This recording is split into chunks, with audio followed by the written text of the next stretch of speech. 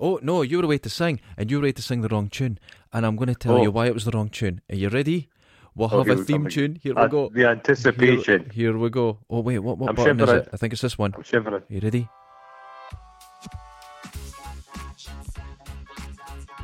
Do you not just feel your shoulders moving? It's like a deep spine thing. It's like I'm being kicked in the bollocks by a chiropractor. Okay. I was looking for a more energetic start to the show. Something, let's go, let's fucking do this. Yeah. This is what Linford Christie listens to when he's knocking one off in the shower. Right, I'm putting it off. You ruin everything. It's your fucking job to ruin everything. So that's that ruined. Funny enough, everyone tells me that. Mother. So everyone, welcome back to our second Film Guffs. And this week, tell them what it is. It's the charisma. Seventh Seal. No, the Seventh Seal. Try again. Is it American Beauty?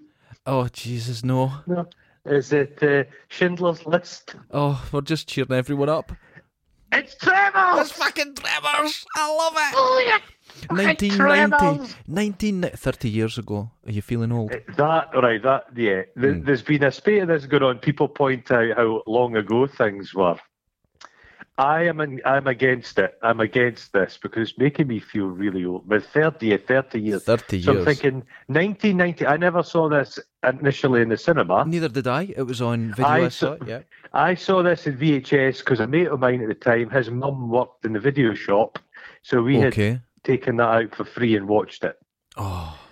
And it's one of these moment. good. There's a subset of horror movies which I enjoy. It's the horror comedy, and they're very difficult to do well. They're very difficult to do, but when it's very done right, difficult to do well. There's American Werewolf in London.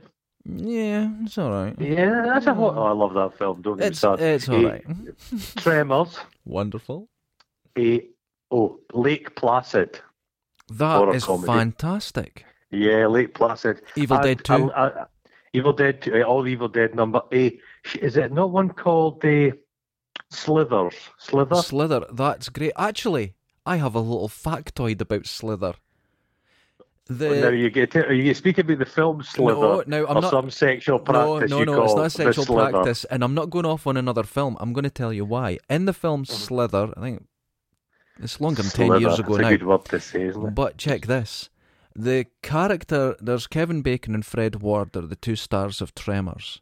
And Fred Ward's character, right, let's check this, is called Errol Bassett. And in the film Slither, someone, I think it's, I can't remember her name, but she teaches at the Errol Bassett Community School.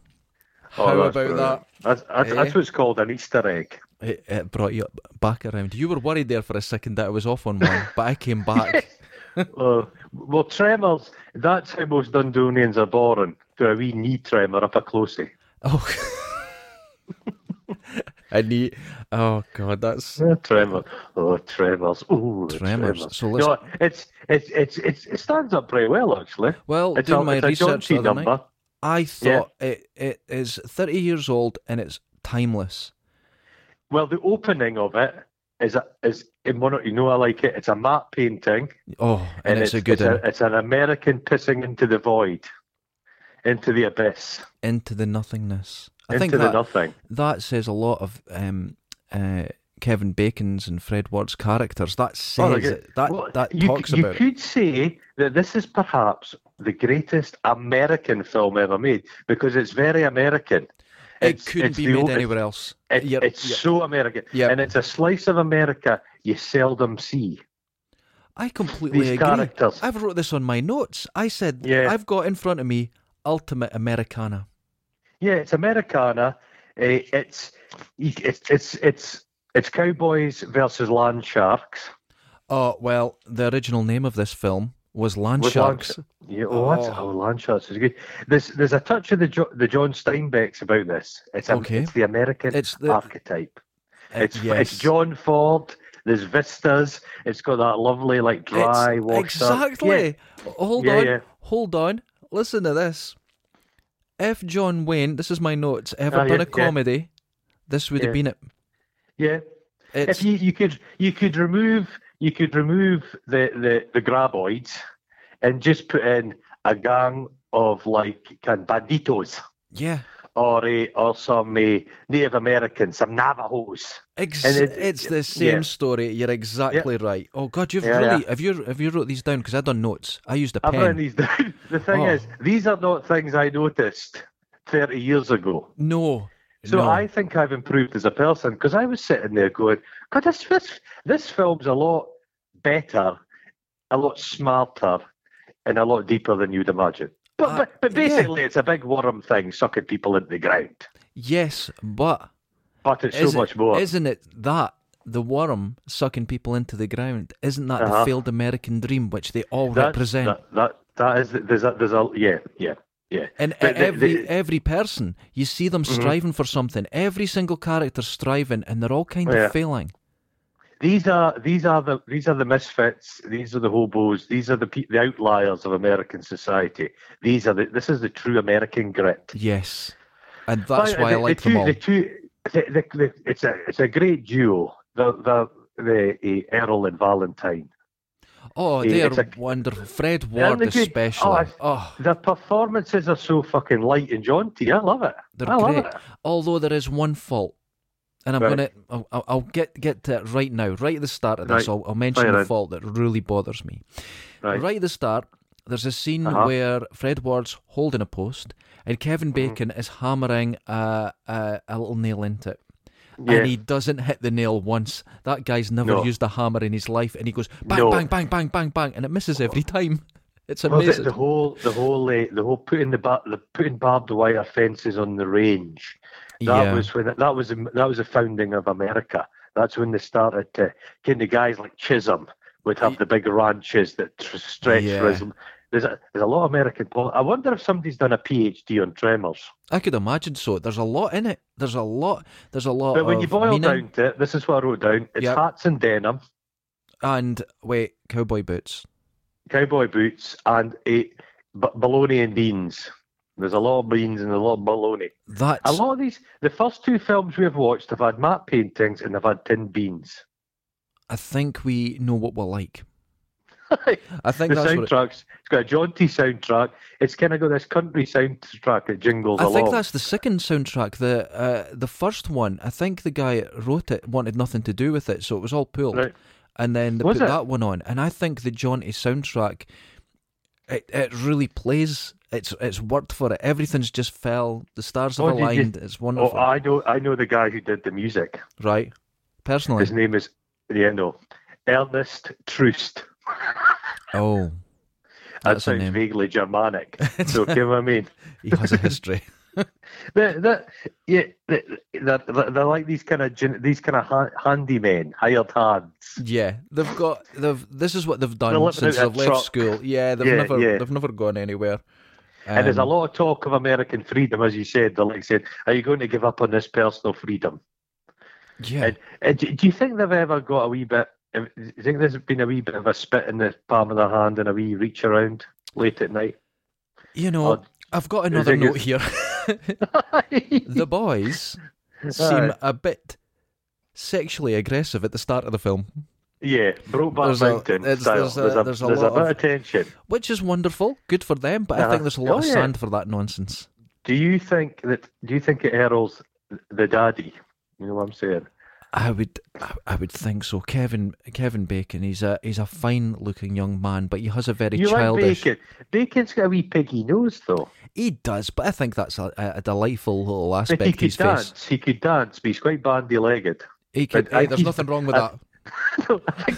I think he was breaking in those cowboy boots. Oh, did you know something about those cowboy boots? To jump forward without going too much forward, but when they're stuck on the rock, the sound of the boots on the rock is incredibly attractive.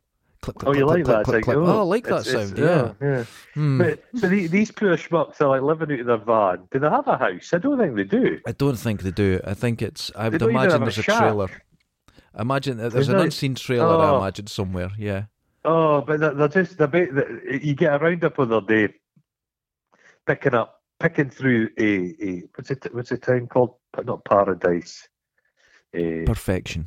They're picking through the shite to the people. They're emptying like the feces, the big tanks of human waste, which they get sprayed in quite beautifully. They're enjoying that. But I don't think they shower. I just think they roll about in the dust. They just leave because they're wanting to leave. They need to leave this town. There's nothing there, and there is it Bixby they want to go to, the big smoke. They keep going on about Bixby. It's not like New York. New York they want to go to. It's Bixby, and I imagine Bixby's maybe the size of Forfar. Yes, exactly. And I think that gives away a lot as well of the characters, in the sense that they can't think big. They've never experienced the success of the American dream. So even when they think big, it's still small. No, it's not a piss take of these Americans. It's done with a lot of affection. Yeah, it's affectionate towards people. Mm-hmm. But poor Valentine he's backloaded. Valentine. Yeah. The bit where there's a lady on the move. Yes, there's a Jesus Christ. He puts his. She's like the kind of plain Jane Superbrain type. Yes. Yeah. And that actress was recently arrested on felonies. Moving on. She's looking. I've been doing this a bit, looking how. Oh, I wonder how my favourite actors from these films are getting on. I did it as well. Don't do it. Don't do it. You won't even recognise this young lady. And she's gone that Linda Hamilton way. You know, Linda Hamilton's got. I think she's been living a bit of a life. I think I think she's in Vegas probably, and I think Vegas is a cruel mistress.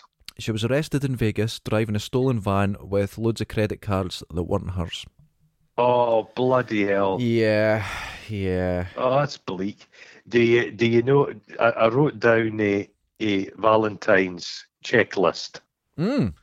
For women. Oh, right. Let's hear it. This is a mission statement for life. You will have long blonde hair, big green eyes, world-class breasts, an ass that won't quit, and legs that go all the way up. You know what? Actually, we can joke about that, but when legs go all the way up, I consider that a necessity.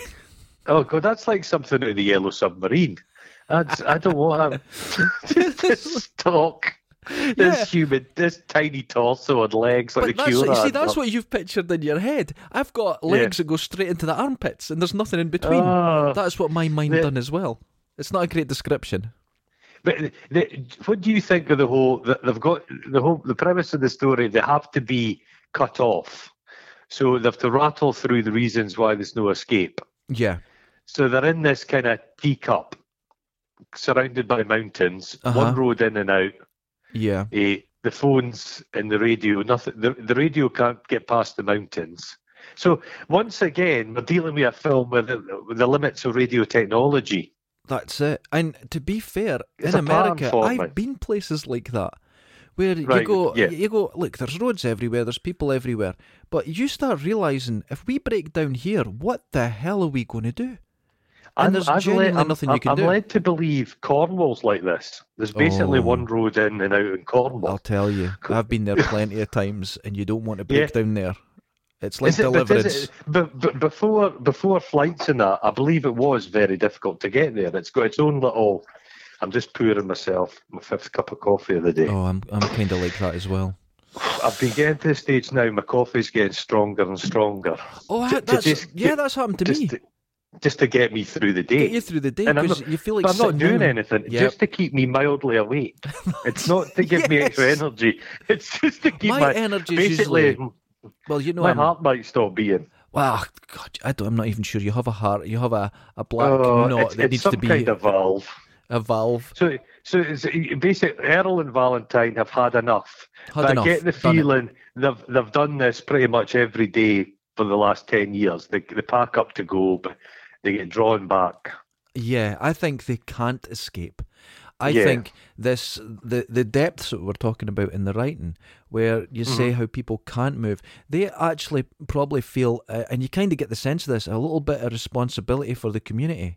Are they keeping the whole place ticking? I think so. I think they're genuinely, and this is what's represented. They are the backbone of perfection. They are the backbone of America. I think everybody. It's kind of like one of these compounds, a little bit perfection. Mm-hmm. People have taken out there. There's even like a proto hipster, the woman who's got the kiln. That's right. Perfection now would all be glamping and hipsters. Listen, let me tell you something. If you want to experience it in this country, now you know my feeling on the Isle of Lewis, but go there. Uh-huh. Now, everyone in the Isle of Lewis that goes there is running from something, right? Whether it's a divorce or a breakdown or something. They're genuinely there for that. And they all take up pottery and painting.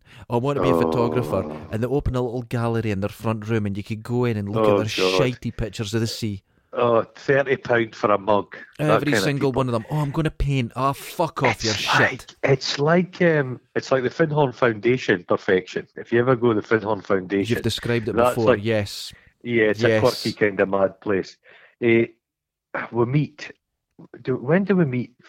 Fucking Melvin. Melvin. Melvin's a piece of shit. He's in the store with Chang. Oh, I hate Melvin. I think he's there. Melvin's. He sees them get he gets them squirted in shit. And he laughs. And he laughs. There's a mocking tone to Melvin. There's only about green in the whole film. Is Melvin's AstroTurf. He's on this little porch. Yeah. Is Melvin a emasculated child? Does he have parents? Who is Melvin? I'm going to tell you who Melvin is. Listen to this. I've got a theory. It's written in front of me. Hold on. Listen to this. Melvin is Hollywood. Hollywood mocks these people and he mocks them. But in the end, when he realises he's in the same boat, he goes to them for help and they're all together. And the people don't turn on Hollywood. They go, look, let's just be normal and move on. And that's how they go, Melvin, you little shit. But at the same time, they look after him. Kill Melvin, but they never kill Melvin. That's right, because the backbone don't do that. And it's got the wee lass on the pogo stick. Is that not her from Jurassic Park? That is. She's a fantastic artist now. Is she? A portrait artist. She's like award-winning. She's incredible. Yeah. Well, she's pogoing. Mm-hmm. That's all. That's the biggest line of entertainment in perfection. Just the pogo up and doing the. Now I don't even think there's music in the headphones. I don't even think there's music. No, I thought that as well. She's just got the headphones on, and there's like this. Yeah. The kid's trying to be normal, but there's nothing normal there. But the pogo sound. I've wrote something down about this. There's this sound, and it's a sound of desolation. I used that word. My God. Oh, yeah. Jesus Christ! It's like, have you ever seen Once Upon a Time in the West? Yes. The beginning of that, where there's no talking, Mm-hmm. it's just like badians waiting on a railway station, and there's a lot of squeaks and barn doors banging and buzzing of an insect. God, Jesus Christ! This could be the greatest film ever made. We're talking our way towards that conclusion. I think this is up there with Freddy Got Fingered. It is up there. Freddy Got Fingered. I think surely it's not. One of the. Now I've been saying for 20 years, Freddy Got Fingered is one of the greatest films ever made, and everyone laughs thinking I'm making a joke. Fingered. But recently, Red Letter Media done a thing on it saying it's one of the best films ever made. Now everyone's looking back on it saying, isn't it wonderful? I've been saying it. I was there, but no one will believe me now. He was married to Drew Barrymore. I believe he's an arsehole. I hear this, yeah. He filled his mum and dad's house with like llamas and stuff that were all shitting on the furniture. That's pretty funny. And he got his dad's car resprayed, so it had like shaggin' wagon on it, and it was like his mum and dad fucking on the bonnet. I can't even remember. You can tell. I've never seen it. I might seek that out. You come from a well-off background. Yeah, so they're trying to make their escapes. Okay. Earl, Valentine, and it doesn't go well. And it cuts away to there's something going on. People are getting hurt. There's something happening, but you don't know. Well, the guy's up the pylon. It's up the pylon. They find him. Edgar Deans. He's dead. He's a right crusty look. There was a pylon. I grew up next to a pylon. Mm-hmm. And it used to buzz in the rain. And I think they've said that pylons actually give off something. Hold on. Let me tell you something. Lunatic. No, you don't need to be. You know, there used to be, I don't know if it's still there. No, I think it's gone now. The B&Q down at Tesco's now on the South Road in Dundee. Yes. Now, I went along to the B&Q to pick up 2 strip lights. And walking back, you're parallel to pylons. They fucking lit up in my hands. They lit up. They were glowing. I'm like, what is this? There's a street in Dundee that had pylons up the middle, and they said that people were dying of cancer, but they actually buried the cables. That's right. But we were on a summer's day. This happened in the scheme I grew up in. One of the pylon cables snapped, and it fell to ground like a snake and was writhing about like somebody in a Schwarzenegger movie. Oh. But it touched a tree, and the tree exploded. This is in front of us all, and the sap of the tree came pissing out, and it burnt. It was like biblical, the whole thing. And they had to get guys round, these electrician guys, and they did hot cable work where they don't turn off the electricity, but they deal with the live cables. Mental. That's insane. Mental. So people the madder kids I grew up with used to climb to the top of the pylon. Yes, I've done that. Yeah. I've fucking not done it. Oh, I did it. Well, Edgar Deans does it, and he's up there, and he dies. The thing is, there's the worms. They're dangerous, but so's nature exposure. That's the big. Here's my next note. Well. Here's my next note. This is brilliant. Yeah. Great minds. Yeah. Listen to this. What is the actual message? Not at the end of the film, but at the start, is that nature is taking things back. Yeah. Where have these fucking things come from? These have been formed by the failures of humanity? Is this nature? Are these creatures created by nature, or are they aliens? Have they been lost in some strata, and it's an earthquake or something's released them? What they the hell explain it in the film, but you've got to listen carefully because I think it could be the editing. They are building a new road, aren't they? They're expanding the road. So the road has now gone through another area that the trucks later on can't get into because there's no road. So it's been a bowl of granite mountains, and they've cut through it, and it's allowed the graboids out, as they're called. They're a deep. They live deep. And it's let them out. What the hell do they eat? Because they're quite hungry. They're very hungry and very large. They're not picky eaters because they eat sheep. They eat anything. They eat people of all persuasions. But you see, you go, well, there's these animals can't eat because there's not enough large food. But look at a whale. They tons of plankton. Yeah. Do you think they're like taking particles out of the soil as well? Yeah, like definitely. Baleen. Oh, like mud baleen. Mud baleen. Yeah. That. Why do they smell so bad? That's what I was thinking. What do they need to smell for? Well, I was thinking about that. Mm-hmm. And if you're in a dry area and stuff like that, moisture's really low. So how do they digest? Maybe they allow the meat to rot. I've got a note my here. God, you have thought about I've really thought about it. So they allow it to rot. They just let it stew in their stomach. Because they don't have tons of acids and stuff, so the meat rots and ferments. Oh. So what do you think about the method drunk. of locomotion? The little toenails down the sides that just rattles them along. Okay, I've got a note here. Muscular, like a worm. If you watch a worm, it constricts, expands. Exactly. I think it could do it. And they're in dry soil. Now, it may be hard-baked, right? And but lower down, it's not. So they could actually go through it. The listeners should look up a golden mole. And they're a mole that lives in the desert and the sand. And they move speedily. Oh. That coffee's just it came back with a vengeance. I had a cucumber last night. What? Jesus Christ, I'm still tasting it. God, that's disgusting. Jesus. I think they can move fast. They have their blood's like tomato sauce as well. It's like total Hammer horror blood. Yes, and this goes back to it because it's not high in oxygen. They're gaining, you have really thought about this. Right, so they're gaining all the stuff that runs them from the rotting flesh, the fermented flesh of animals. God. That's why they stink. The smell of death. The workmen. I've thought about it. Oh, yeah. The workmen get a right pasting. I like the way the guy goes and gets himself a little tool out of the back of the vehicle to defend himself from a graboid. Because they think there's like a psychopath on the loose at that point. So they're like, there's a killer, and it's like they've had some history with Earl and Valentine. Maybe the four of them have met up for a drink. It's all got a bit hot and heavy in the back of the work van. You know what I'm saying? You always go to the back of the work van. I'm concerned. Always goes to the back of the work van. Always. But they just get slaughtered. The guy gets dragged up into the. Oh, there's a lot of screaming in this. I imagine I would scream if I was getting dragged under the soil by a big, like, multi-tentacled, like, worm. It would make you irate. You know what they look like? They don't look like a worm.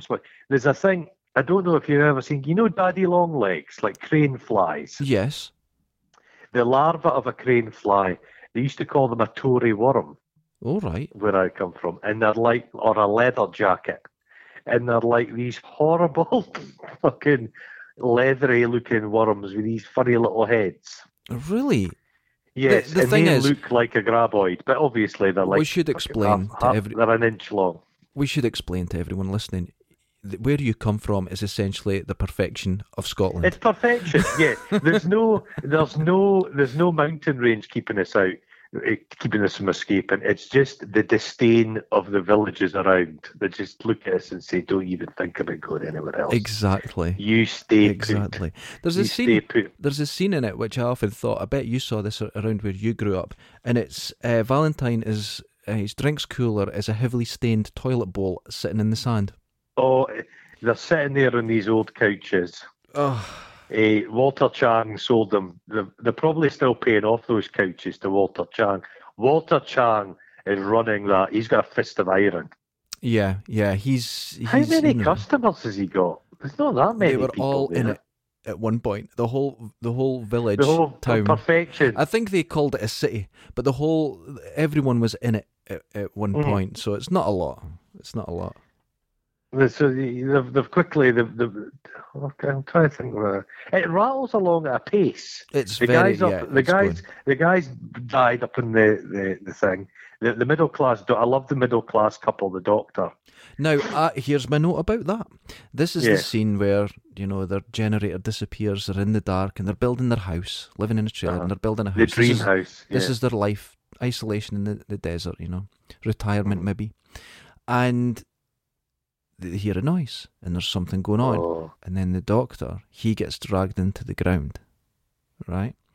And then the woman jumps in the back of the car and the car gets dragged in, which was a recut of a scene because it was actually meant to be quite bloody, but they took it out or something went wrong, so they made just the car that could lights. Be perhaps that scene's maybe the most pure horror scene in the whole film. Yeah, and I think it's quite an effective horror. It's the bit where he's getting sucked under the ground and the 2x4 gets split in half. He gets the whole power of the things, and she's it's horrible. But the best part of that scene, apart from the where it sort of has a distant shot of the headlights going up towards the sky, which is it's a great impression of what's going on. But the best part of that scene is the song that's playing on the car radio. Is Drop Kick Me Jesus Through the Goalposts of Life. How about that? Wonderful. Wonderful. But they just get buried without trace. The bit where they find the guy's head under the hat. Oh, that makes you jump. Were they leaving him for later? Because what a mole will do, a mole, it'll encounter a worm and it'll bite it halfway down and it paralyses the worm but keeps it alive. What? So the worm has a larder. I am suggesting there may be a graboid larder. So they basically just bury you up to your head. Can they just suck you down and then just come leave back you there? for you? Maybe they've horrific. just nibbled at your spine a little bit. They've crushed you with their tentacles. And you're like, oh, that's horrific. And you're just kept there like a parsnip.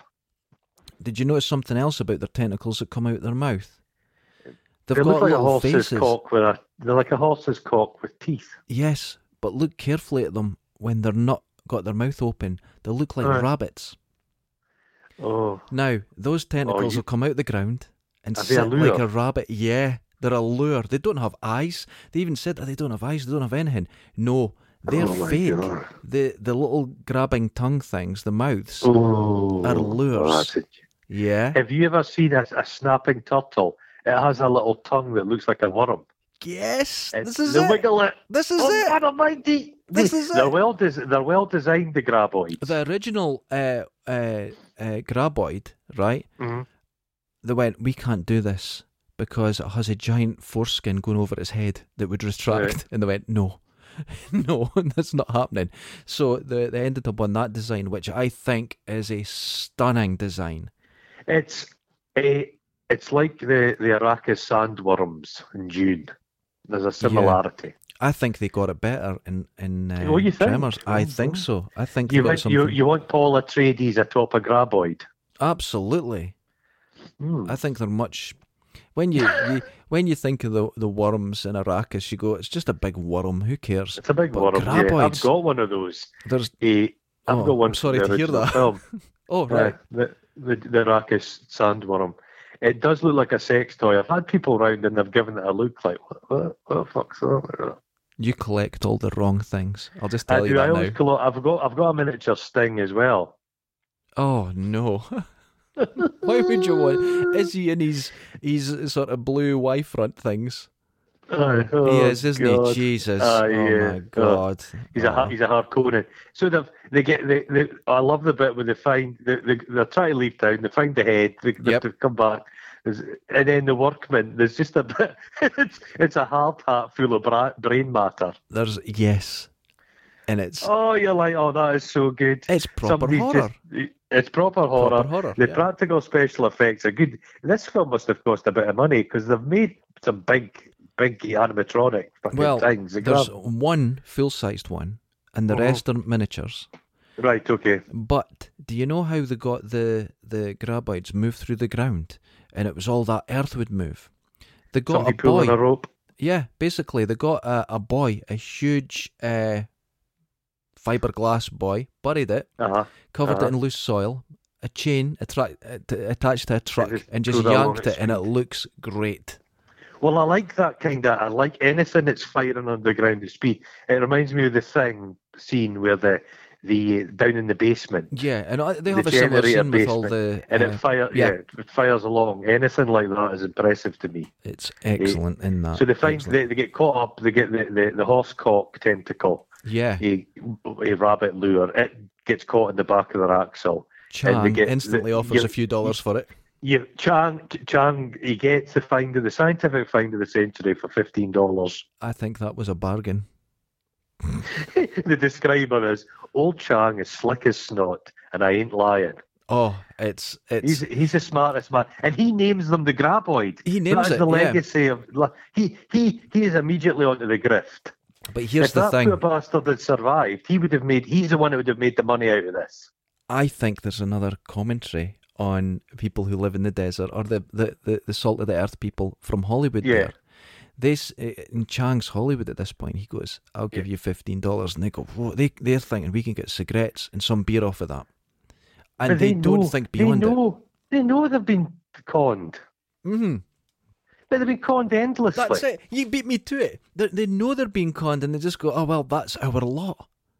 That's it. There's commentary in this, dude. There's commentary. But Chang's store will now be a hipster coffee joint with a glam head, and the women's pottery empire's expanded. Yeah, she'll be making pottery graboids now. That's exactly what it would be. No, the best thing about it, he sells them. He buys the graboid thing for $15. Yeah. And 2 seconds later, he's charging them $3 each to have a photograph taken with it. It's now. So he makes back his money from there. Chang, I love Chang. In Machrihanish in Scotland, there was a helicopter crash years ago, and a load of important military people were killed in it. Mm-hmm. And we were surfing in the area, and we were talking about it. And there was a taxi driver said, "I do Tripstit," and it was tourism. And you often feel in small areas like that, if there's a massive tragedy, they go, "Now it's terrible, but people are going to come and see this, and we can get signs up." It's like whiskey galore. It's like remote places. Yeah, you're right. If someone washes up on the beach, you've got to take advantage of it. It's like native people. If a whale had washed up on the beach, it was bonanza time. You know what I mean? You kind of pass up on these opportunities. Oh God, I love Chang. But Chang's in the Big Trouble in Little China. Yeah, he's a great and my favourite film. Is he still alive? I don't know. Surely I have no idea. I don't think he's as old as you think in that film. I bet he's like 42 there or something. I think he's just got one of these faces. I think he's in his late 30s. Yes, it'll be something like that. He is he's 5 steps ahead. Yeah, he's got a business for a reason, and then that's a commentary on capitalism. Yeah, everything in this is commentary from the perspective of people who are being failed by the American dream. Oh my God! I'm telling you. Yeah, they're like the cowboy saviors. Yeah.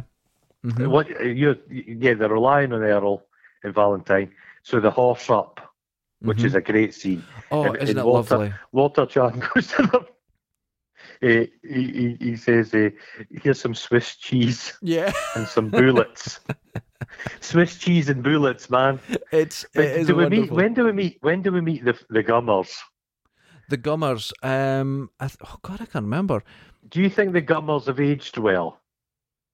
I don't think so. The Gummers were quirky back then, but there's a lot of Gummers. There's a lot of Gummers now, and they're kind of scary Gummers, now. Current political. We know how the Gummers would be voting in America just now. Yeah. But they're atop the hill in their like fucking bunker, and I love the way they've been waiting for something to happen, and when something does happen, they fucking leave the bunker. Yeah, they're not prepared. They're prepared for nuclear war. They've spotted a place which is away from kind of the fallout. Yeah, it's defendable. They've got 5 years worth of food. They've got everything. And a big bloody slugworm. In the first 5 seconds, it falls apart.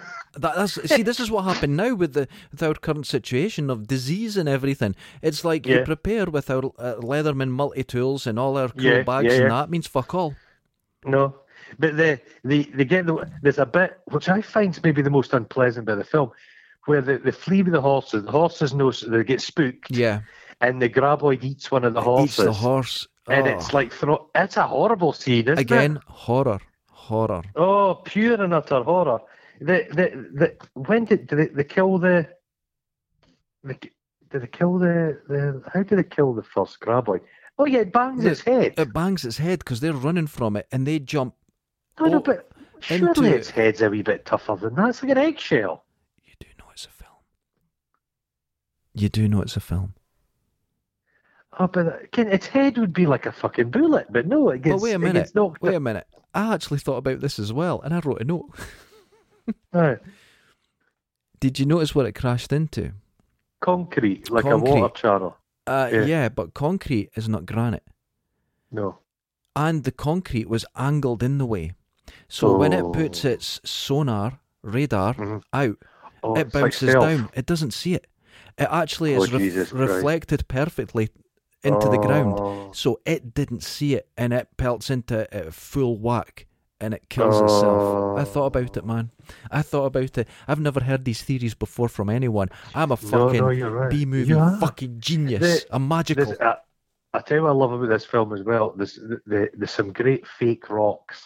There are some excellent rocks in it. Because I'm like, is that a real rock? Is that a fiberglass rock? But and like in the tradition of these 80s movies as well, that was nice. There's Old Stumpy. So they have like one of the you've got one of them. It's smart. It's Old Stumpy. It's like Stripe out of Gremlins. Gremlins, exactly. Yeah, that's the one with the personality. He's the smarter one. He's the Moby Dick of the graboids. That's it. And he's got a wee personality. And Moby Dick was obviously all about what's he called? Ahab. No. Ahab. So is Stumpy Valentine's Moby Dick? Yes, and it's his personality about escaping, and it's his life, his failures. They're grabbing them back to perfection. They won't let them leave. Yes, that's it. Oh my God! And he's killing something that can't be killed. He's trying to do it. Then, but we'll get to that. Yeah, this is it. What do you think? We spoke about The Thing.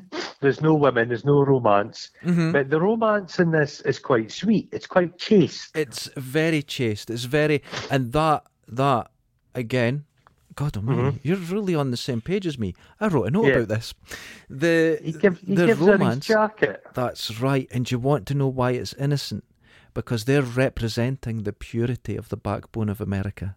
And they're showing the purity. And it's not this Hollywood view of they're all drug addicts and they're stupid and they're backward and we're the smart people. It's showing the purity that it can come from it. Everyone smokes in this film. There's a lot of cigarettes. I get sponsored by Marlboro. Yeah. Marlboro Man. It's very... You wouldn't get that now, but that's an honest view. That's a clear view of what it looks like. Do you know it was filmed in the same location where Star Trek V was filmed? Oh, was it? Yeah, I've been doing my research. I like the lassie. She's really good. She's good, like the science. But I have a theory. That Valentine is not what he seems. Right. I think Valentine is a graduate and he's hiding out and he's pretending to be simple. Because he knows all about the science. He knows about the geography. He knows about the things, the detectors in the soil. Now, here's the thing. And then he goes. They say they're on the rocks. I've got an issue with them being convenient pole vaulted poles. No, I have a theory about that as well, but we'll get to it. But Valentine goes. They're saying if you stop vibrating, they'll leave us alone. That's a theory. They're on the rocks. It's like a drum. And Valentine says, this valley is just one long smorgasbord. Oh. That's a strange word for an ill-educated cowboy. Okay, if we go into that then, I'm thinking about this now. So, he's educated. Mm-hmm. He's sweet. He's the backbone. He's pretending to like white trash women, but he doesn't. It's all a front. Oh. He's got if you check the glove box of their bloody 4x4, there's a book by Proust in it. Yeah, there'll be something like a discourse on inequality sitting in the front. Yeah. Yes! Oh. But he's got it wrapped up in an old dirty magazine. Holy shit, you're right. You're right. Yeah. Because all the way through it, he's on the same page as the scientist. Mm-hmm. But then he always defers to her so it doesn't focus on him. Yeah. Yes. Yeah, we've discovered it. You are a genius. He's hiding Not really, out. But I'll just say it. He's writing this beautifully subtle novel about perfection. Yeah. He's hiding it under some in the back of the utility vehicle. I bet there's a little his false cavity. Is educated. His mind is expanded, but his heart is in perfection. Again, purity. What a beautiful story. This is the most romantic Americana story I've ever heard. And it's got graboids in it. It's fucking great. It's got graboids. I love the bit with the brass tacks up. They dig up the dead graboid. Yeah. And he's done a power of digging. He's dug that fucking thing out. Yeah. He's like a dog on a beach. And you realise the scale of the thing. And they're tutoring about with the toenails. And they're just like, you think, oh God, how many graboids are there? I think there's 3. Is there initially 4? Oh, I'm not sure now. I'm getting mixed up through that. Yeah, I think there might be. Yeah. No wonder. I've seen this as such a deep film. This was Kevin Bacon's most positive favourite experience of any film he's ever done. Loved it. He didn't come back for the sequel, though. No, but he came back for the TV movie that was meant to lead on to a series a couple of years ago. Oh, just a wee payday number, did he? Yeah, and he was a producer. He just loves it. He just loves everything about Tremors. Yeah. I think, Bev, they not made like something like 6 or 7 films. There's 5 films, yeah. Oh, Jesus. There's what? The Fly. Fred Ward comes back for the second one, doesn't he? I'm not too sure for that. I'm not too sure. But the Gummers play centre stage, and it's problematic, the Gummers. They are, but that was Reba McEntire's first film, and she was only 35 in that, despite her face. Oh my God, it's a Dundee face. That's a Dundee face through and through right there. Yeah, I thought she was near her 60, I just don't like Bert Gummer. I like everybody. I love Miguel. Miguel's a nice guy. The guy that gets sucked down through the tractor tyre, I don't like him. He's an arsehole. But here's the thing. And Melvin's a kind of a Marmite character. Here's the thing with the gummers, though. And I think there's redemption in them because it actually covers these people that cut themselves off from society. They don't trust. They might be now perceived as racist, bigoted, but here's what happens.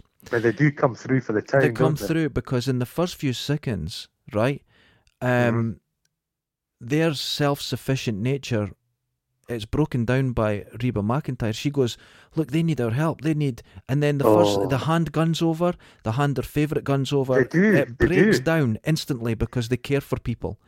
There's a lot of gun envy in this. There is. A lot of gun envy. That elephant gun. The elephant gun.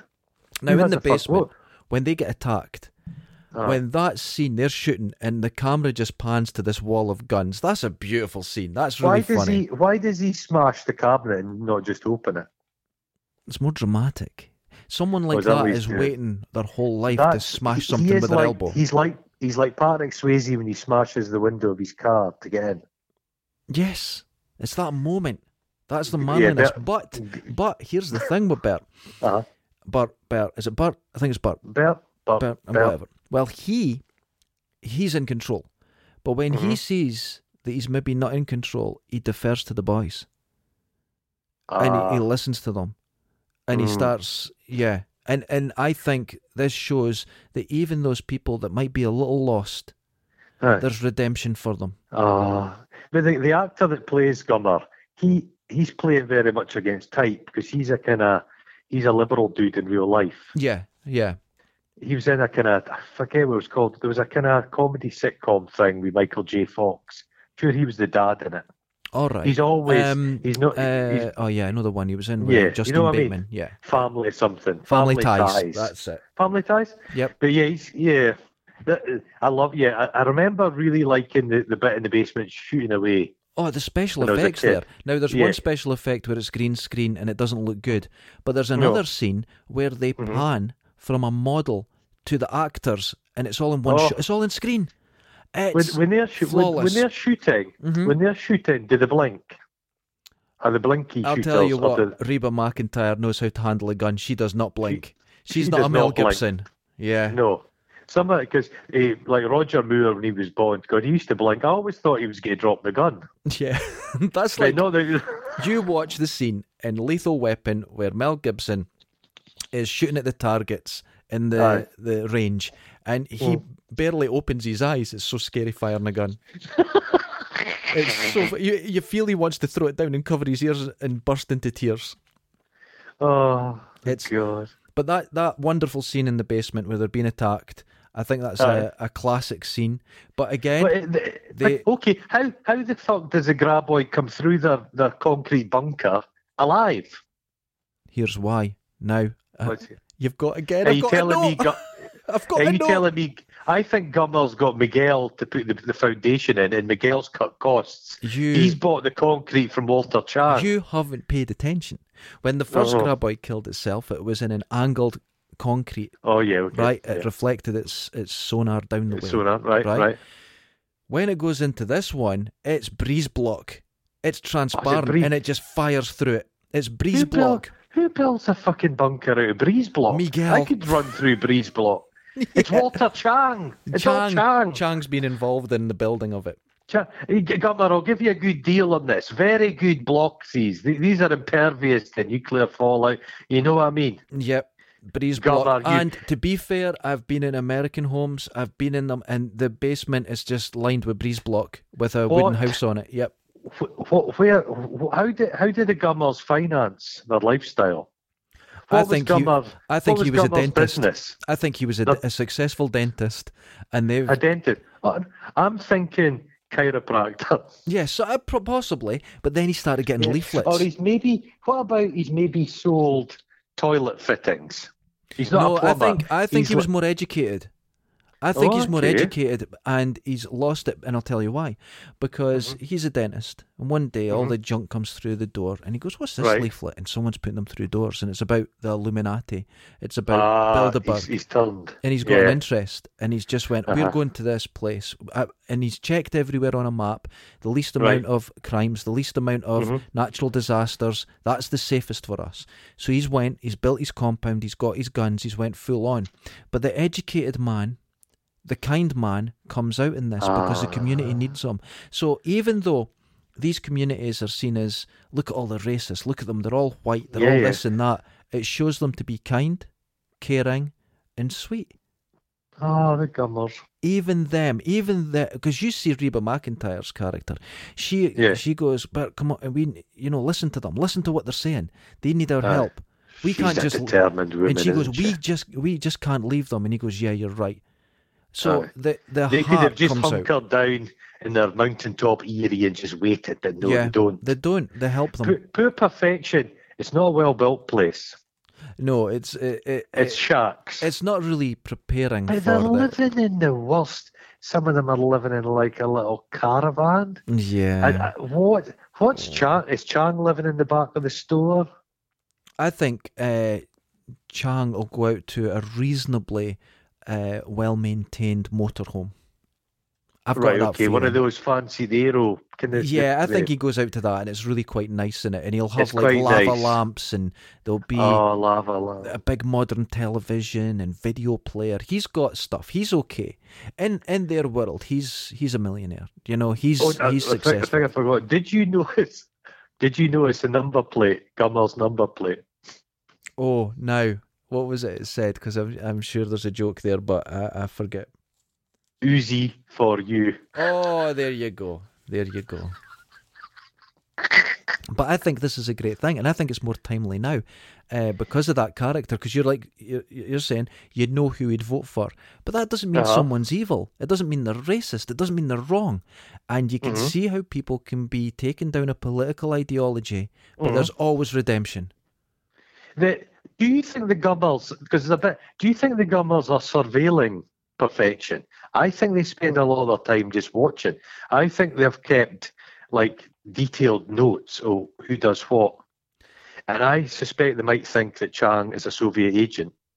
There's a possibility there, but I'm going to go down the sweet route again, because here's what I think. They're there, and they went there going, watch them. You're Gummer-esque. Watch. A note I took was, I was interested in the Gummer sex life.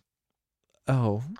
And I think it's along the lines of a Cobra. You remember when he does a lot of washing his guns, snipping pieces of pizza, and failing to make love to Bridget Nielsen? I think there's a lot. I think Mrs. Gummer's just like writhing on the bed. No, I disagree. And when they do the shoot, when they shoot the graboid, that's a multiple gungasm. They're just like, they really get into that. I disagree. I'm going to tell you why. That's taking the cork out of the bottle for them. No. No, I think it's going to ruin it for them. And I'll tell you why. I think, even though their fears have got them there, they don't want to live in fear. And when they're together and they have moments, they make quiet, gentle love. Oh, just gentle. Does he stroke her hair? He does, and he's full of love and compassion. But his hands will smell a little bit like gun oil. And that's it, and the gun oil, and he'll look at them and he'll go, what have I done? And now, remember I said, after I do something, but I'm watching porn, and then once you're finished, you look at the porn and you go, you fucking sinner. When he's with his wife in these moments of romance, he looks at his hands with the gun oil on it and goes, what have I done? But when the moment's over, he goes back to his fears. And when, you've got to remember, Bert, he doesn't even get penetration with an elephant gun. He doesn't. Penetration. I think she says penetration. I'm telling you, she's sexually frustrated. She says penetration about 4 times. Yes. She might be. Yeah. I'm suggesting Bert Gummer is not well endowed.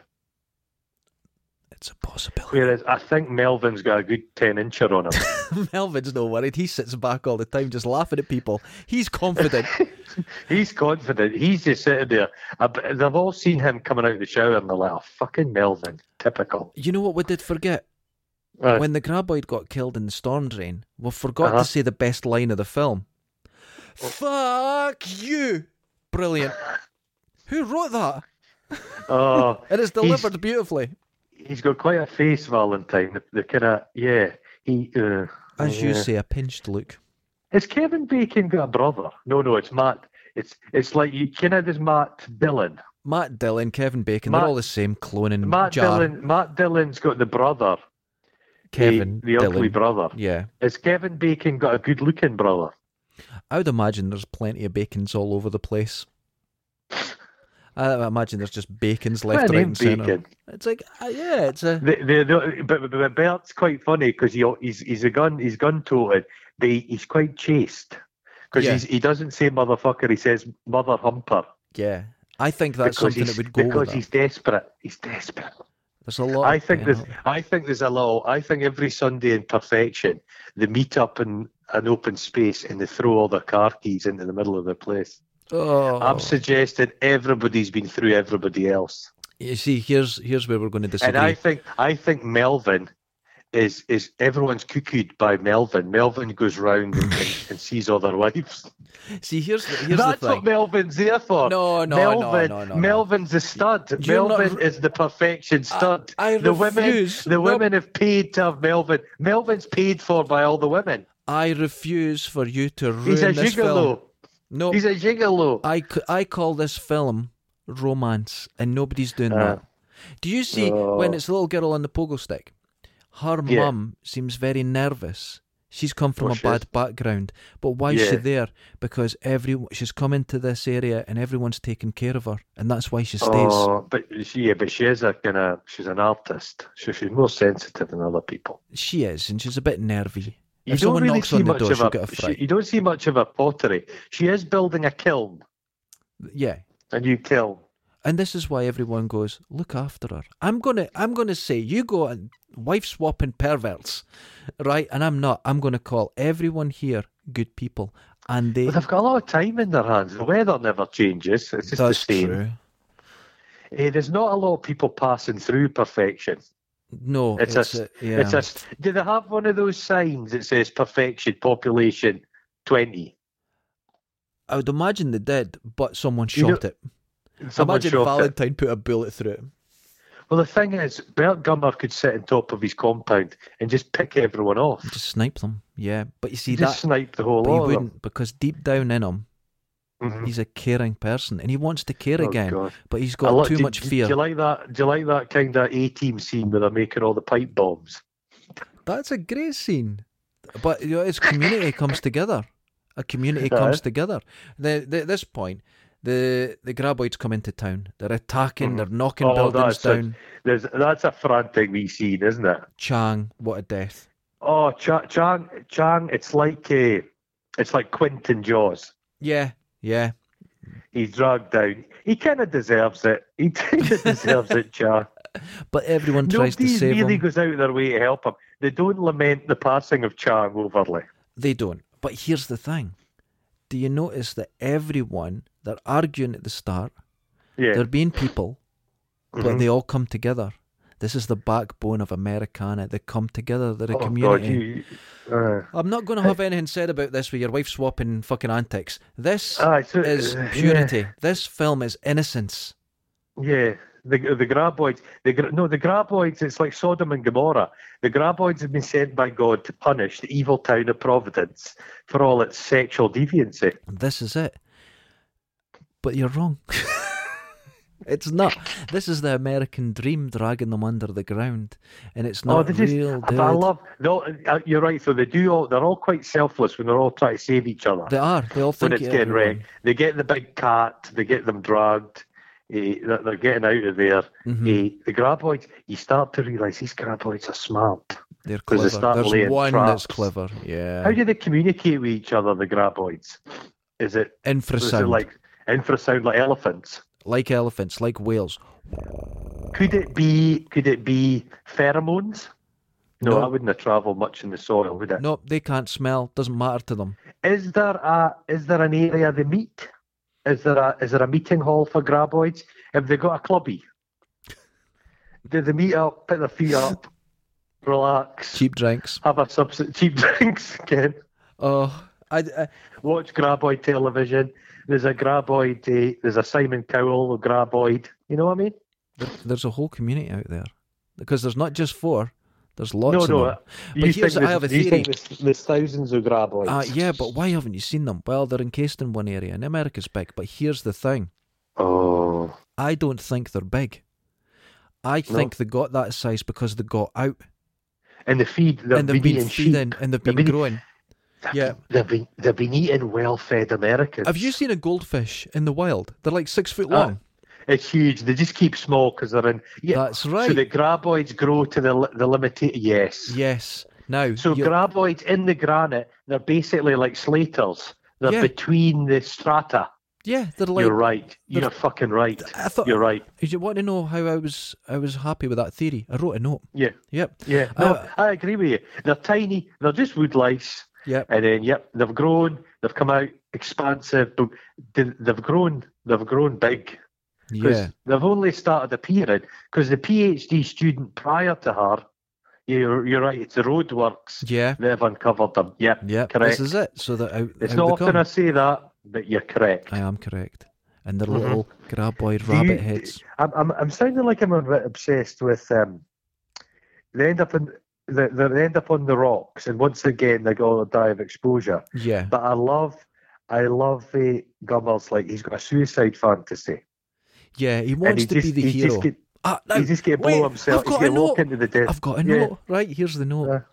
At every stage in this, he is probably grown up bullied or something, and he feels he's a bit of a beta male. And at every stage, he wants to show his wife, I'm a man and I'm willing to do anything for you. And this is romantic, and he's willing to die. God. And she goes, but you don't need to do that because she already loves him. And he doesn't know because his fears have got him there. I wrote a note. Yeah. This is the most romantic. He's one of these guys that want a war so he can prove himself. Yeah, and he's willing to die just to show. You're right. So it's like Gummer's lament. Yes, this is it. There's a lament. There's a poet's soul in Bert Gummer. And then what does she tell him? She tells him that he's all right. She tells him that he's brave enough. She tells him that because he didn't know because of his insecurities. They almost fall out, him and Valentine. Yeah. There's a bit of a standoff. But But what does his wife tell him? She's the one that talks him down. She strokes him. That's right. Because he feels nobody points a gun at each other. There's no Mexican standoffs in none this. of that. And that's another beautiful thing. They think, because some people, this is a commentary on Americans with guns. They've all got guns. They just shoot each other. These people live with guns, right. And they don't. That's not their first choice. Because they even say, look, our guns are no use. We need this graboid's smart. We need to outthink it. They can't get penetration. Can't get that deep penetration is not achieved. They need deep penetration, apart from Melvin. But but then there's a bit where Gummer gives Melvin a gun. It's unloaded. It's unloaded. Finally, he's like that. You can fuck my wife, Melvin. But don't come in you're not coming in your gun is going to be firing blanks. But here's the thing, right? All this thing, do you think that Bert's maybe a bit impotent and this is his insecurities? Yeah. But his wife doesn't care. She goes, I love you for who you are. She doesn't care. She doesn't care. No. Isn't that's romance? Well, he lets me down as well, Gummer, because he's got poor pipe bomb security. There's not great pipe bomb security. When I was at, say about 1986, there was a firework display in my hometown. Okay. And one of the rockets went up, but it came back down, and they just had all the fireworks in a box together. Mm-hmm. The firework went into the other fireworks, it exploded, and all the fireworks went off immediately. So rather than like a half-hour show, it lasted 30 seconds. And the fireworks were coming out. So, but they're fishing for the graboids, and I love the way it works once. But that's not twice. Right. Not twice. They're intelligent. They're intelligent. But here's the thing. I wrote a note. Are they intelligent or are they learning in the sense that a very basic computer program looks like it's intelligent, but it's not? So they're a sensual animal. Yes, because they're so primal. Our they can match our intelligence with learning something in the sense right away. So if something hurts them, they learn that right away. If something has tricked them away from food, they learn it instantly, but they're not thinking in the way we do. I think the graboids have got a good sense of taste. Right, because there's a bit where they're like licking the rock. Oh. It's like a salt stick. Yeah, they know what's going on. And they've got a taste. I think they've tasted sheep, but I think they like human meat. They like the long pig. That's it. You know, they like us. We'd be nice and salt. Human beings are nice and salty. I don't want to know why you know that, but we'll go on to the next bit. They're on the rock. Yeah, they've done the fishing. They're fishing up to a degree, but once again, they're just all going to be dead on that rock. Going to be dead. They're going to be drinking each other's piss. This is where sacrifice comes in. Mm-hmm. But the guys who were willing to leave because they hated the place are the first to sacrifice themselves for it. And who has the great idea? Carry on. Professor Valentine. That's right. That's it. Because he's the symbol. He's the symbol. Yes. Oh, and Professor McKee. He's been watching. He's been listening. He's formulated a little plan. And where does the plan take place? Where he was pissing into the void. You've got it. Place. Now, wait, circular. I wrote a note. Yeah. Where he is pissing in his disdain for this beauty. Aye. Right? Because he's lost in life. Something's he can't leave. Mm-hmm. Is the thing that saves him, and it tells him your heart is in the right place. You are okay. You're okay. This is my hot take. Right. He's been standing on the edge of the cliff. Right. He's been peeing into the expanse. Mm-hmm. He's looked down at his willy. Oh dear. Now the willy looks like a graboid. I see what you're saying. Hanging over the edge. Hanging over the edge. He's thought, imagine if a big worm was to throw itself off this cliff. Your theory is excellent. It is. But it's not perfect. It's not perfect. I'm going to stick with my view of the beauty of this film and the intelligence of it. And there's a bit of a kind of Indiana Jones feel to that. Yeah. They're all running for it.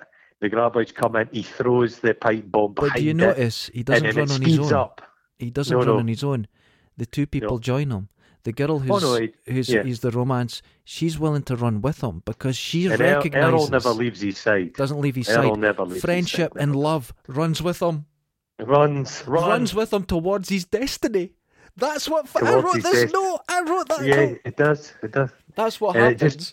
It goes at speed. It just flies off and smashes itself. And it's like a big bus sofa, like a big gherkin, just lying there. It destroys itself, and he's standing up there with on one side of him love, on the other side friendship. Oh my God! And back the town are all cheering, and they're all hugging each other. Well, to be honest with you, it's the wheat from the chaff. Mm-hmm. It's God bless him. I love Walter Chang, but perfection's better without him. That's it. And even though there's been loss, and even though they have obviously political, social, emotional views which are all diametrically opposed, they come together because they're people and they're all genuinely kind people and they're portrayed that way. In the romance. I like the way Kevin Bacon's bought himself a new hat at the end. He's got this white hat. Because here's the thing, right? Mm-hmm. Right? Mm-hmm. He's got the hat, and why has he got the new hat? Why is it such a pale colour? Why is it so... And it's not to do with purity. It's not to do with anything like that. It's to do with rebirth. Oh, wonderful. Oh, no, Errol, you see. Errol is a real cowboy. Yeah.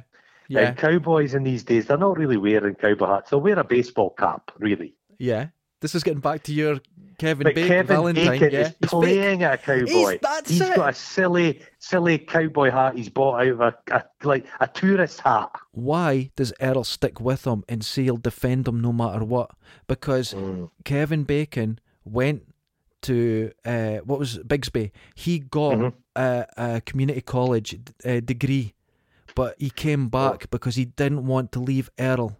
And those two are best friends, and that's true friendship, and they feel they owe each other.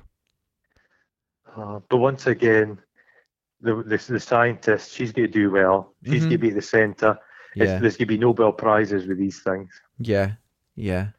It's all going to work out. So it all ends quite neatly. And they're going to leave, and then he goes, and he goes and he kisses her. But there's going to be more graboids soon enough.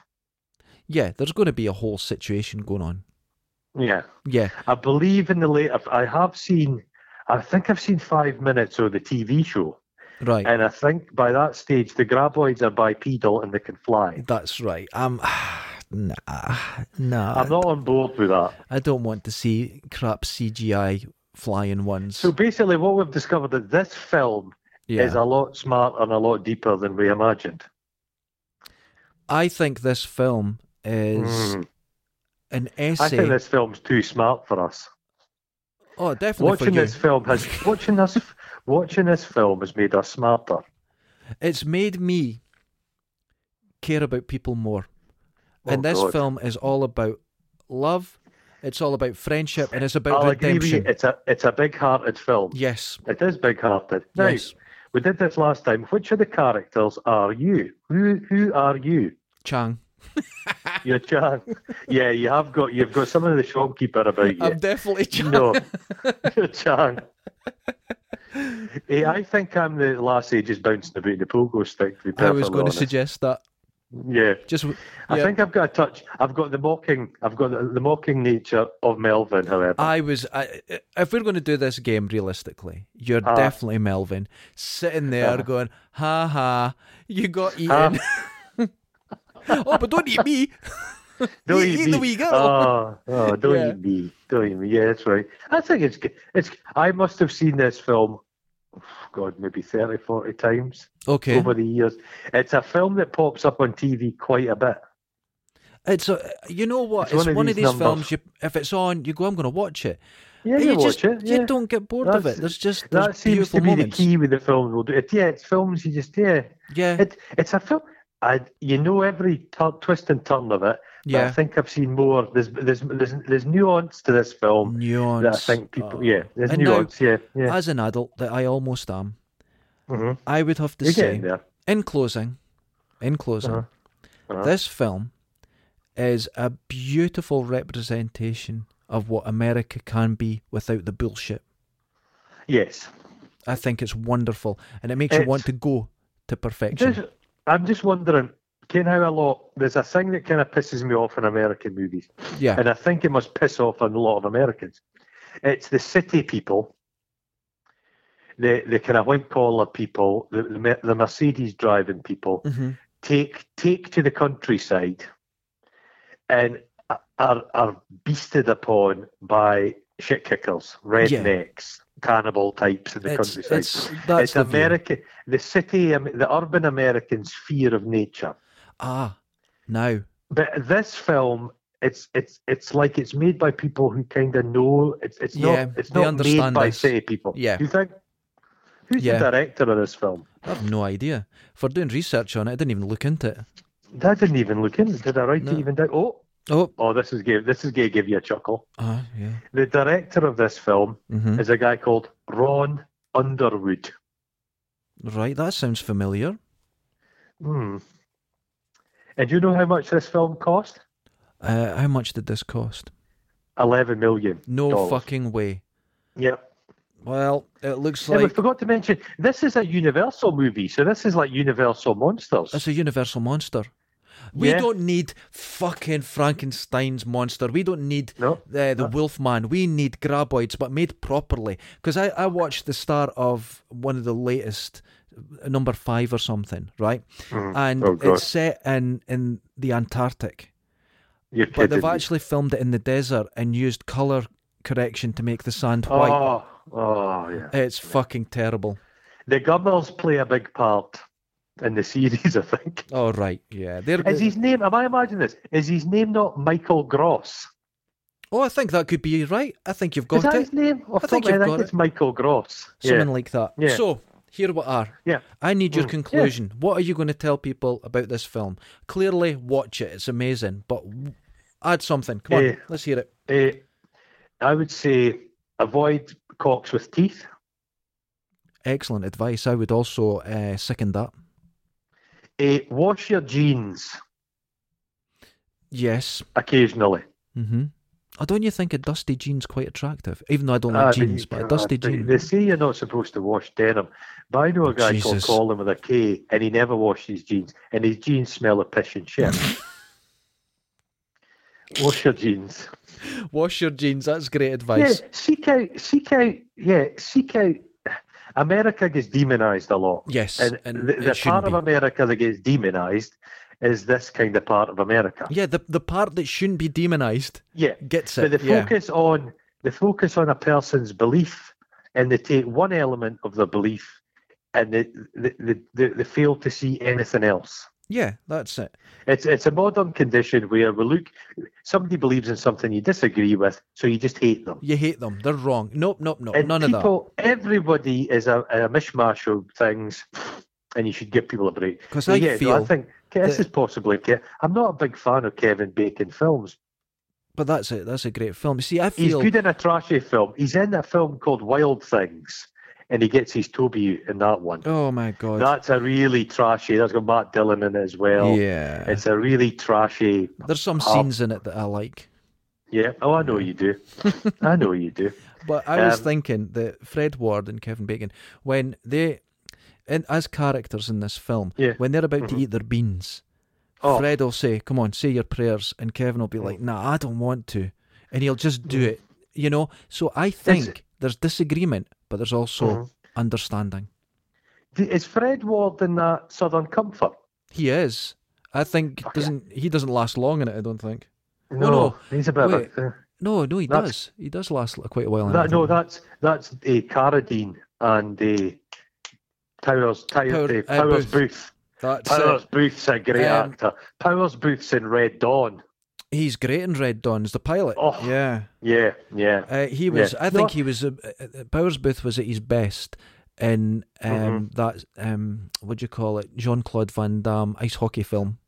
Oh yeah. Okay. Yeah. Fred Ward. I think everyone should rewatch Tremors. Yes, and, watch it. There's more meat in this than you imagine. Brain meat. It gives you a good chew. There's brain meat. It's amazing. I love that about films. You watch for like a thing I just recently. This is Indiana Jones. Right. Mm-hmm. The first one. Yeah. First and best. There's a scene where they're in Tibet. Right. And Marion is playing a drinking game with people. Yes. I just noticed last year. She's playing it against a Scottish guy. Really? He's got tartan on. It's all Scottish people. Probably from Dundee. It's a Scottish guy, Dundonian she's drinking again. There's actually another scene in that film that I'm going to talk about where there's Indy and she goes, "I was wrong. I was young. It was wrong and you knew it." And he says, "I did what I had to do." And in the story, he was 24 and she was 13. Oh, Jesus Christ. Now, that's in the film. George Lucas and that, they talked about it, saying maybe we should take that scene out. Went, no, that's what happened. That's the way I wrote it. Oh, my Lord. Indiana Jones is a paedophile. Well, I got palpitations the other day because somebody criticised the Dirty Dancing, and they called Patrick Swayze's character a nonce. A nonce. I don't think he was in that, though. Was he? But they just said, it's a nonce. It's a film about abortion and noncery. Noncery? And I was like, oh, God. Oh, don't ruin it. But Indiana Jones people, watch that scene. Are we ever going to do a Dirty Dancing film, Guffs? I think we can do that. I think that would be... Can we save it? We'll save it. We'll save it. We'll get in. Not yet. And that'll be a special. It's going to be a frothy number. Oh. We might have to stop now and again. I'll go and have a cold shower and then we'll come Jesus. back. Okay. Here's in conclusion, Tremors is a wonderful film. Out of how many? 10. I'm going to give it a 10. As a film... Oh, fuck. You like this better than The Thing? Yeah. Oh. There's far more...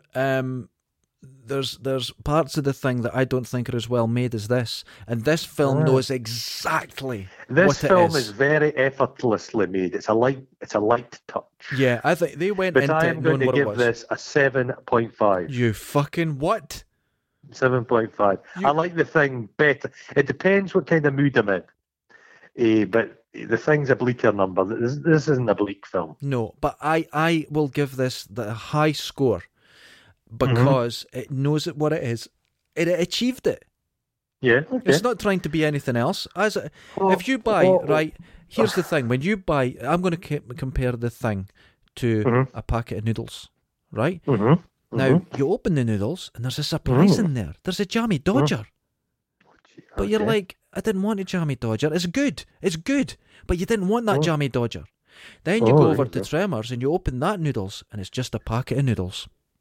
Maybe more noodles. But you get two sachets. Okay. No, it's just noodles. It's exactly what it says on the tin, and you're happy. Okay. Now, you're happy with getting the Jammy Dodger, and you'll talk about that Jammy Dodger for years, but you weren't expecting that Jammy Dodger, and you don't really want it. You wanted the noodles. That's why you opened the packet. Okay. See where I'm going?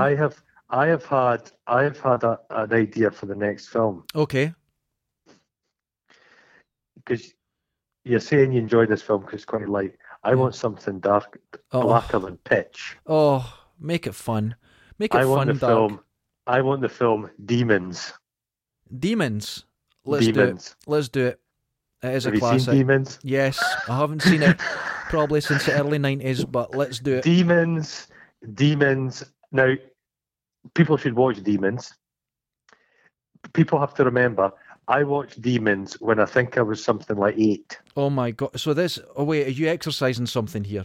Yeah, because this film, we did like a charity event for something where people were cycling on exercise bikes for some local charity.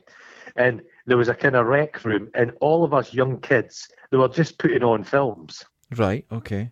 To keep us entertained. And I've told you this before, my mum and dad, people in my hometown, they thought that genre movies, horror movies, were just silly for kids. Yeah, I got that as well, yeah. Totally. So they just stuck on Demons. Now, there's Demons and there's Demons 2. They're essentially the same film, but Demons. Oh, my God, let's watch Demons. Okay, join us next time on Folk in Scotland's... That's got a good soundtrack. You like a soundtrack. Film Guffs. It's got a good soundtrack. Okay, Film Guffs for Demons. Hold on. I think that went really well. Yeah. I think it maybe went too deep. I didn't expect that level of discovery. Me. Yeah, from me. Just fucking say it. I'm going to say it. I think your brain's overeating in times of lockdown. I think you need to have a nice glass of milk with some nutmeg. I'll go and lie down. Just go and lie down. Laters, folks. But check under your bed first, because there might be a graboid under there. It could happen. Laters. Ta-da.